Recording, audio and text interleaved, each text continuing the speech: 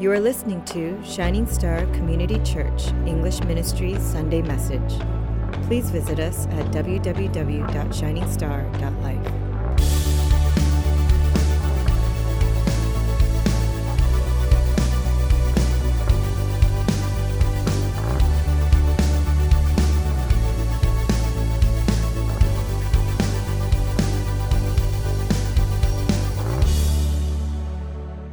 So if people read the Bible, and I mean read through the books of the Bible, not just take snippets of verses to justify whatever position or whatever thought they might have, if you read the Bible, it is impossible to come away with the idea that mankind is good. It's impossible to come away with the idea that mankind is righteous, that mankind is faithful, that mankind is in any way the center, that there's hope, and that there's faith in humanity. You know, I've seen so many Facebook updates where, let's say there's like ducklings stuck in a sewer and some random person says, oh, I'm going to rescue them. And then rescues like 2 ducklings and everyone's like, oh my goodness, faith in humanity restored. I'm like, really? That's all it takes? That's all it takes? No other book out there makes it as real as the Bible does when it comes to flaws within humanity, character flaws. You know, all these books, you'll always hear stories of people elevating the main characters and these figures of even other holy scripture, other holy books too that are, you know, outside the Bible I'm talking about. But, you know, it's interesting. You know, one of my favorite books is The Lord of the Rings, right? I can't hear a woot woot. Anyways, whatever. So take, for instance, there's a guy named Boromir, okay? He's the son of the Steward of Gondor. This guy in the movie is played by Sean Bean, the guy who always dies in other movies. Anyways, so there's a scene when he attacked Frodo to get the ring. And in one of this character analysis blogs that I sometimes read, it describes Boromir as, get this, the victim of desire for the ring. The victim of desire for the ring. Like it really wasn't his fault, you know? Like he was the victim, but fortunately later he redeems himself by fighting the oncoming army of Uruk-hai. He's killed in battle. Spoiler alert, sorry. And so in his bravery, he allowed the other members of the fellowship to survive. So this guy is esteemed as a hero, even though he tried to steal the ring, even though the ring would have corrupted him, even though they would have to have started all over again, even though everyone on Middle-earth would have died and Sauron would win. But yeah, he was a victim of desire. It's not his fault. Well, the Bible doesn't sugarcoat things like Tolkien did. In fact, the Bible takes it a different way, a different approach, because from the beginning it speaks truth in that we learn of great people who do great things, but they also have great failures too. And these people who have failed greatly, they don't redeem themselves because they can't, because only God does. You see, they fail, but God in His goodness redeems them. That's God. It's not us. I can't redeem myself. We can't redeem ourselves. It's God. So in this chapter, we learn that Abram, a man of faith, he's not actually doing all too well, because remember earlier on, he went to Egypt and he tried to save his own neck. So he said that his wife was actually his sister, right? What a great husband. But not only that, now he really shows in this chapter how faithless he really is. Definitely not a heroic moment for Abram. So there's a few points I believe the Lord wants us to hear from this passage today, because here we learn of the faithlessness of man, but also in this chapter we see that in the midst of human failings, God, He reveals again His faithfulness. That God, again, in the midst of our corruption, our darkness, and our many, many failings, God says, I will show you my compassion for you. I will show you my grace. Can everyone say hallelujah? So here's our first point. Wait on God. Can you say wait on God? So I want to clear up a couple things here. There is no book of Hezekiah in the Bible. Okay? He was a great king, loved the Lord. He had a really bad dad, but he was a great king. Okay? But there's no book of Hezekiah in the Bible. I sometimes joke with people. I say, you know what? You guys should really read Hezekiah chapter 5. And they're like, oh, yes, Hezekiah chapter 5. No, there's no Hezekiah chapter 5 or anything like that. And a lot of Christians, they think there's some weird saying that they've heard around and that they think is scriptural. Like, for instance, God works in mysterious ways. Have you guys ever said that? Don't lie. You've all said that before, haven't you? Right? But something bad happens, you're like, God works in mysterious ways. Where is that found in the Bible? It's somewhere in the Bible. No, it's not, okay? How about this? Cleanliness is next to godliness. Have you guys said that before? Yeah, again, that's not biblical. Okay, there's nothing in the Bible that says that. And here's the last one. God helps those who help themselves. Have you heard that one before? We said that before, haven't we? Maybe we even believe it. It's not in the Bible. It's just not in the Bible. Okay, so let's all as a church promise to never ever say those phrases ever again unless it's a joke, and even then I won't laugh. Okay? But before I get into the passage, I want to comment on that phrase of God helps those who help themselves. Like, I get what the message is behind that. Like, we're still called to do what we can do. I mean, Apostle Paul, he always talks about God's sovereignty. It's often connected with human responsibility. And that, yes, we can't just sit idly by and expect things to just fall in our laps, expect things to just happen. Like God, he does the saving, right? He does the choosing. He does the electing. But God uses you and I, human agents, to share the saving gospel message, right? So God, he does it, but he uses you and I. But I think a lot of people misinterpret this saying and believe that God will only get this, that God will only help those who help themselves. And if that's the case, then that goes completely against the gospel message, because the gospel is that we can't help ourselves at all, ever, not even on our best day. We can't help ourselves no matter how hard we try, but God, he helps us anyways, because God is a God of grace. Anyways, that's my pulpit rant for the week. Okay, back to the text. So Abram and Sarai, they did not wait on the Lord. Now let's look into why and how they failed, and maybe we can learn a thing or two about this. Waiting on God, it can seem long, right? Just waiting. It can seem even sometimes hopeless. According to verse 3, we know that Abram and his wife, they've been living in the land, and he's been clinging on to this promise that God gave them for already 10 years. Can you imagine that? Can you imagine, okay? I was married to a naval officer who was deployed for 1 month.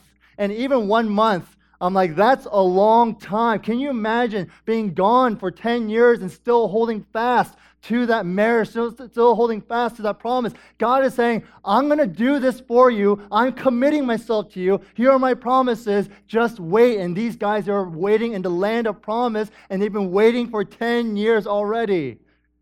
And so this promise to have children, many descendants, it seemed foolish 10 years ago when the promise was made, when they were already old. But now this promise is 10 years older, and they are older, which seems even more ridiculous to Abram, because now he's like 85 years old, and his wife is not far behind. I mean, seriously, how much more, God, do I have to wait for you?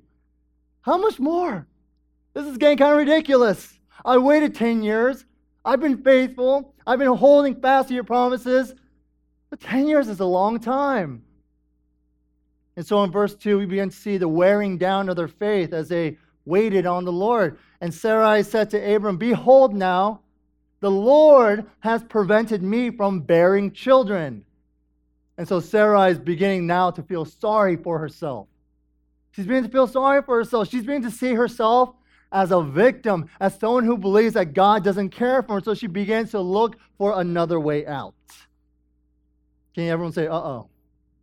Some of us believe that we need to help ourselves or help God to bring about God's promises. God, I know you said this. I know this is what you want from me, but let me help you out, God, because clearly you need my help. God, I know you promised this to us, but here, let me help you out. So instead of waiting upon God, she begins to put God's promises in her own hands by making it happen herself. Does that sound familiar to any of us here? Just doing it on your own because you just can't wait anymore. Maybe for us, there are things in life that we feel are owed to us, like Sarai felt. God, you said this. God, this is how nature goes. God, I ought to be pregnant by now. I ought to have a lot of children by now. And so we feel that too. Things in life we feel are owed to us, so we begin to feel sorry for ourselves when we don't get it. God's not fair with me. God hasn't come through the things that he's promised me. I deserve better than this. I'm tired of waiting, so therefore I'll do it myself. If you're not going to help, I'll do it myself. Brothers and sisters, friends, I want to tell you right now, there is nothing in this world that is owed to us by God.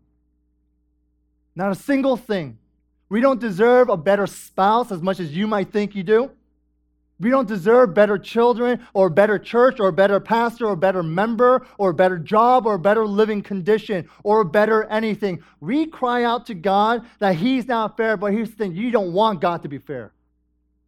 If you want God to be fair, just know that in His fairness comes judgment and death. No. You see, someone like us, people like us, we deserve not God, not life, but death, because you know what? Even on our best day, we don't want God. God's like, if you don't want me here in this life, then you won't have me for eternity. No, we don't want God to be fair. We want God to be merciful. That's what someone said before. You don't want God to be fair. You want Him to be merciful. In the midst of your sorrows, your pain, your confusion, your bitterness and anger, the Lord is asking you to do this one single thing. He's saying, just as He told Abram and Sarah, He says, wait. Can you wait and trust that I am God? Can you wait? Waiting on Him isn't being inactive. On the contrary, it can be one of the most active things you can do while waiting for direction and clarity. Because when we wait on God, God is telling us, I hear what your prayers are, I'm listening. But what you seek and what you desire, understand this, people here, what you seek while in your waiting period, what you desire during your waiting period, they are secondary to what I seek and what I desire. Do you get that? This is God saying, what you want and what you are just pining for, all those things are secondary to what I seek and what I desire. Therefore, He says, as you wait, there will be something active, spiritually active going on in your life. Because as you wait, I will disciple you. As you wait, I will sanctify you. As you wait, you will wait and witness, wait and witness, wait and witness until Jesus returns for His people. As you wait, start investing in people and lead them to know and to enjoy Christ. As you wait, immerse yourself into the big kingdom picture that I have for my people. You see, time's a wasting. When you wait, there are things to be done. When you wait, God's agenda is still going on. Whenever we don't wait, whenever we impatiently say to ourselves, God, you must move and you must act in this way, and during this time, we're saying that our lives take center stage. We're saying that it's my will be done, not yours, God. You may be waiting on the Lord for direction and purpose, but know that waiting on the Lord in itself has purpose. In fact, while we wait on the Lord, He will often interrupt your life, the life that you think you're owed. He will then rearrange your priorities, and finally He'll redirect you back to the course that He wants for you rather than the course you believe you should be on. God is working in your waiting. It's not just an idle time. It is a sanctifying time. It is a time of transformation. May we, like the psalmist saying in Psalm 25, to you, O Lord, I lift up my soul. O my Lord, only in you I trust. So they didn't wait on the Lord, but that wasn't their only problem. Another problem was this, that Abram listened to his wife. Can everyone say what? Look. Good, no one threw anything at me, that's fine. There are plenty of times men need to listen to their wives. Wives can't say amen. Men are highly influenced by their wives, which is the Bible is always encouraging women to pursue wisdom, and it's always encouraging men to pursue women of wisdom. At the same time, there are a lot of men out there who are just bullheaded. They don't hear. They don't care. They don't even consider. And even if they had a wise wife, they tend to ignore even their best advisor. So yes, the problem is on both fronts. But here in this passage, we read of a problem, a very particular one. And that is this. Sarai gets an idea, and Abram listened to her. And not just any idea. Sarai got a bad idea. Like I know for many husbands, we all kind of have this automated response of, yes, dear. Don't we? Any questions or requests thrown at us? Pick up some milk. Yes, dear. Do I look pretty? Yes, dear. Right? We don't do the downcast yet. We do upbeat. Yes, dear. Can you climb Mount Everest and declare your love for me at the summit? Yes, dear. But as husbands and soon-to-be husbands and men who want to be husbands, we need to know that even though it's good to hear counsel from our wives, ultimately, we are responsible for the way our families walk with God. We, the men, the husbands. So when I say listen to your wife, I mean listen to your wife. Not just comply, not just concede, but listen to hear if it's what God wants or what she wants. Because that's what Abram failed to do. Sarai suggested that Abram have children through her maidservant. And well, Abram said, wow, okay, sure. He went along with it. Adam listened to Eve rather than God. And so again, we have another man who chose to listen to someone else before they listened to God. And so to the men here, God did not place you to be the head of your home so that you can bully and abuse and lead astray your wife. If you're doing that, that is unbiblical. It is unspiritual. It is anti-Christian. It is ungodly. It is unholy. And it is downright disgusting. But get this, as wrong as it is to bully your wife and to abuse your wife, it is equally wrong and equally ungodly and equally unholy and equally unbiblical for you as men, as the anointed man of the household, to submit to her and to hand the reins of spiritual leadership over to her. You get that? It's just as unbiblical. So we as men need to stop pushing the spiritual leadership that we've been given off to our wives. God didn't call her to lead. God called you to lead. God called me to lead. But we push it off. We push it off to her because we know and she knows and the kids know that she's better prepared at all this than you. She knows the Bible better than me. She prays more than me. She fasts more than me. No more excuses. No more excuses for us as men. This isn't a time for us to despair if you feel like you've fallen back. No, it's time to get prepared. It's time to get prepared because whether you men know this or not, but God has anointed not her, not your children, not anyone else, but you. God has anointed you for your family. Men, are you hearing me? That's a good thing. The responsibility has been placed upon you, and yes, I get it. It may seem overwhelming, but the strength to lead, the wisdom to lead, the spiritual empowerment to lead is also with you. He's not leaving you high and dry, men. Don't be discouraged, but instead be encouraged. It's not too late. Surrender yourself at the feet of Jesus, and He will be faithful to lead you so that you know how to lead her. Can I hear an amen? Amen. So let's say you're waiting. Let's say you're in the midst of trouble and earnestly and passionately seeking after God as you wait. What now? And this is my final point. God gives us this wonderful assurance in that He cares about what you're going through. He knows what you're going through.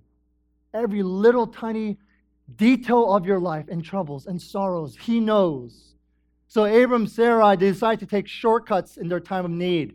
They committed to an act that was practiced all around them, polygamy, or in their case, bigamy. All the other nations did it. It was okay. It was political. There were religious things to it too. All of them did it. Were there individuals in the Bible that were married to more than one person? Yes. Did God approve of them? Not really. In Genesis 2, we know that God ordained that be one man and one woman become one flesh. The qualifications for godly elders in 1 Timothy and Titus was one husband of 2 wives? 3 wives? No. 1 wife. Virtually any example in Scripture of an individual who practiced bigamy or polygamy ended up in sorrow and brokenness. The biggest example being Solomon, who had hundreds of wives and hundreds of concubines, which through them he began to compromise his faith and his spirit, leading which eventually led to the division of the united kingdom. In Ephesians 5, we know that Paul, whenever he referenced husbands and wives, was always using the singular. So it's hard to imagine for us that God willfully sanctioned polygamy when really all the scripture evidence points to the fact that it's one flesh, one body, one harmony, and so on. But really, it was the influence of the world and the culture they lived in. Brothers and sisters, friends, we too must be on guard when it comes to the things of the world and what's happening. I'm not just talking about polygamy. I'm talking about sexual promiscuity. I'm talking about premarital sex. I'm talking about abortion. It can be anything because friends will say, go for it. Your lawyers will say, you have the legal right to do what you want. Culture and society says, it's your life, it's your right, it's your body. But God says, stop. Listen to me. Heed my instructions. Know that my words are true. Stop this. It is not my way. It will destroy you. It will impact your future. It will invite darkness into your life. But Sarai and Abram, they took a shortcut. They did something they believed would immediately alleviate a current problem they faced. But predictably, all it did was leave behind a trail, a wounds and brokenness, of pain and suffering. Let's look at Hagar for a second. Sarai, she didn't care for her. She just wanted to use her as a breeder to get a child she wanted. But then when Hagar became pregnant, soon began to feel something of worth and maybe even a bit superior. Sarai blamed Abram and demanded the right to bring her back down to the status of slave. So Sarah began to mistreat Hagar, and Hagar became so hurt and so bitter that she ran away. Now the thing is this, as bad as it was between Sarai and Hagar's relationship, so it was the same with Abram, because Abram really didn't care for her either. He was sexually attracted to her for that moment, but he didn't love her as a man loves a wife. Abram used and discarded her no differently than Sarai did, and when tensions arose, Abram perfectly was willing to abandon her and throw her into the vindictive hands of his wife. My heart went out to Hagar as I was reading this. Hagar, poor Hagar. Who was she? She was a nobody. She was a slave. She was somebody whose body was prostituted and used for others' advantage. There was no concern for her life, no concern whatsoever for her feelings. No one cared about her present, and certainly no one cared about her future. Hagar was in the eyes of Abram, in the eyes of Sarah, in the eyes of everyone else, trash, human garbage, worth nothing. How could anyone expect her to give herself to a man, have a child with him, and then somehow be detached for any bond with either the man or the child? No one cared about her. No one cared about her needs. No one cared about her pain. No one cared about her heart. No one cared about her trust. No one cared but God. But God. It was God who saw her. It was God who saw her distress. It was God who saw every tear that came out of her eyes. It was God. It was God, and it will always be God. Because only God truly cares for the trouble of the oppressed.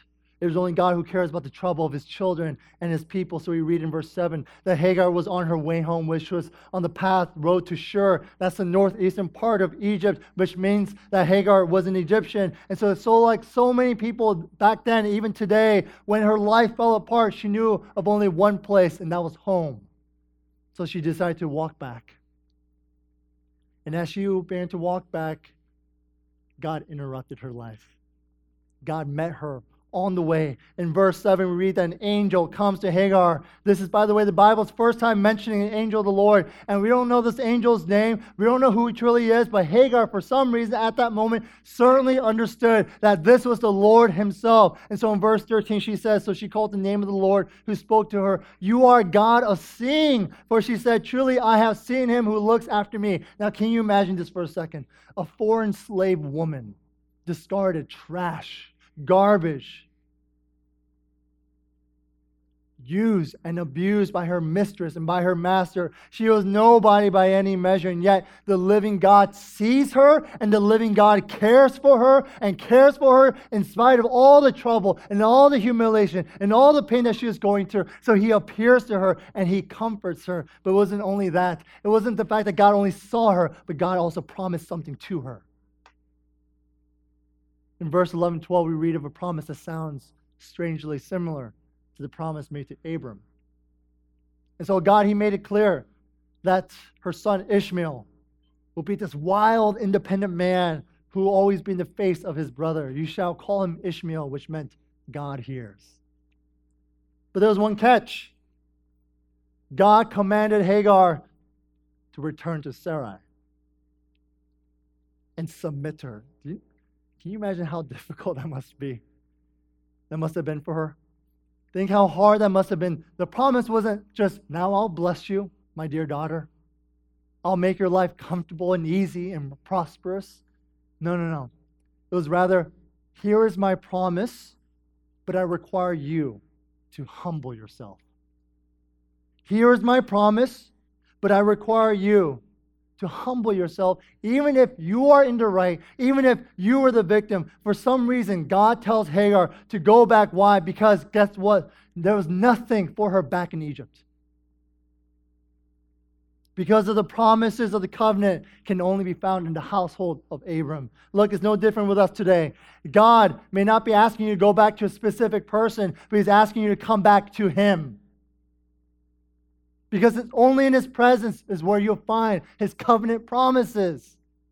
Returning back to God is difficult, isn't it?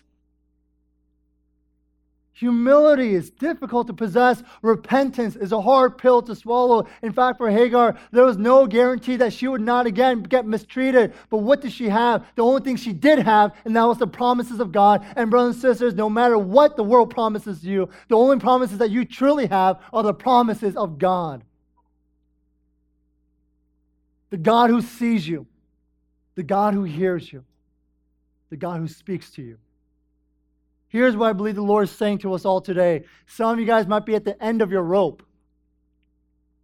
Maybe you just want to quit and go away. Maybe marriage is hard. Maybe work is unfulfilling. Maybe friends aren't what they appear to be, so you just want to start all over. Start all over.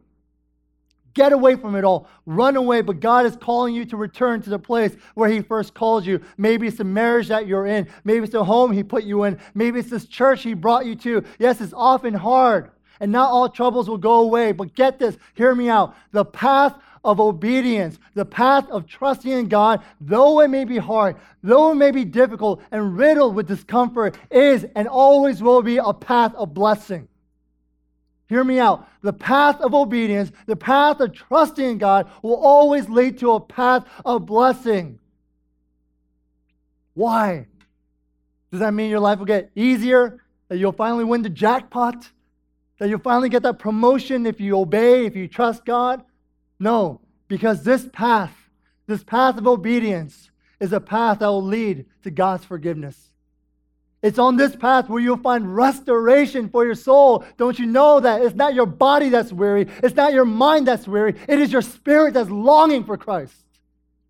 And it is on this path that you'll find restoration for your soul. This is the path where you'll find hope for tomorrow. It is on this path of obedience, where you'll find meaning in your life. It's not back in Egypt, which, by the way, the Bible represents as always the world. It's on the path of obedience where you'll truly experience the care of God, the love of God, and the grace and mercy of God. Hallelujah. So what did Hagar do? She went back. In verse 15, we're told that Abram named her baby Ishmael. And so here at the end of the story, it seems that Hagar has finally learned to walk by faith on the path of obedience because she lives under Sarai. She lives clinging on to the promises of God. She raised her son named God Hears. And in every day, with every trouble that comes her way, with every uncertainty, day by day, she lived waiting upon the Lord. That's it. And God is asking all of us to wait on him. And as you wait, pursue him, witness and wait, grow and wait, serve and wait. Your life may seem like it is at a standstill, but know that God's world is still revolving. God's world, God's agenda is still moving, and there's still a job to be done. But also know that as you wait, even though you face troubles, it's only God who will see you. It is only God who hears you, because it's only God who truly cares for you. So you may have walked off the path of obedience. You may have done things that God was opposed to, but it's for those who can't help themselves. It's for those who have fallen behind. It's for those who feel like they failed, who are inadequate. These are people that God cares for. You see, it was for the miserable nobodies that God was concerned for. And his concern is and will always be based on nothing less than the wonderful compassion and grace of Jesus Christ. So come to Jesus today, he says. Come to him today. Because it's only in his sweet embrace where you'll find the promises of God in your life. And these promises will not be found in anything else. It will not be found in your Egypt. It will only be found in the path of obedience that God has set for you. His name is Christ. Follow him. Amen? Let's pray.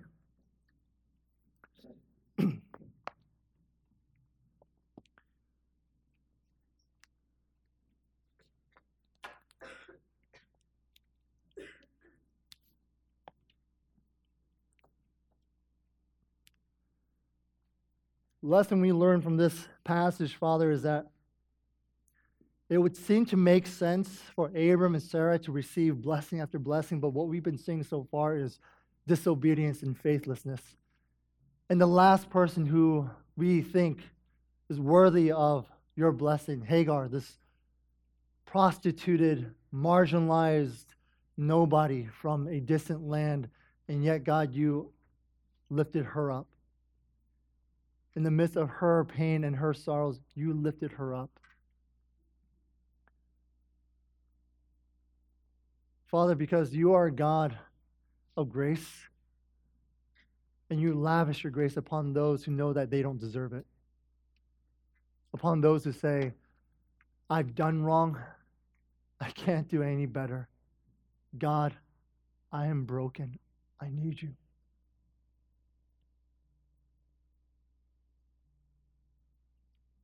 I don't know where you're at in your walk with the Lord. Perhaps you don't even have a relationship with Christ. Today is the day. Today is the day. Submit and surrender yourself at the foot of the cross and say, Jesus, I can't do this on my own. I surrender my heart. I surrender my ambitions, my desires, my entire being, because I can't do this on my own. I have tried and I've failed, and I only am leading just brokenness and pain and all surrounding me. But no, Lord, I need sweet peace in my soul. I need to be restored. And Father, you said, you promised that only in Christ Jesus can I be restored. I'm submitting myself to that promise. I need you. And for those of you who are with God and walking with him, and you're praying, you're seeking clarity and direction, and you're waiting, the Lord says, wait some more. When the Lord speaks, you will know, because the sheep know the shepherd's voice. But wait. Don't listen to anyone else. But listen to the words of God. And in your patience and in your waiting, seek actively the work of the Lord and what he wants from you. Don't be so focused on what you want, but open your heart and your mind to the things that God wants. So let's take a moment and pray. Just surrendering ourselves, repenting, giving ourselves over to the Lord, seeking direction, waiting upon God, even if it's just in silence. Let's take a moment and pray, and let's go into our last song.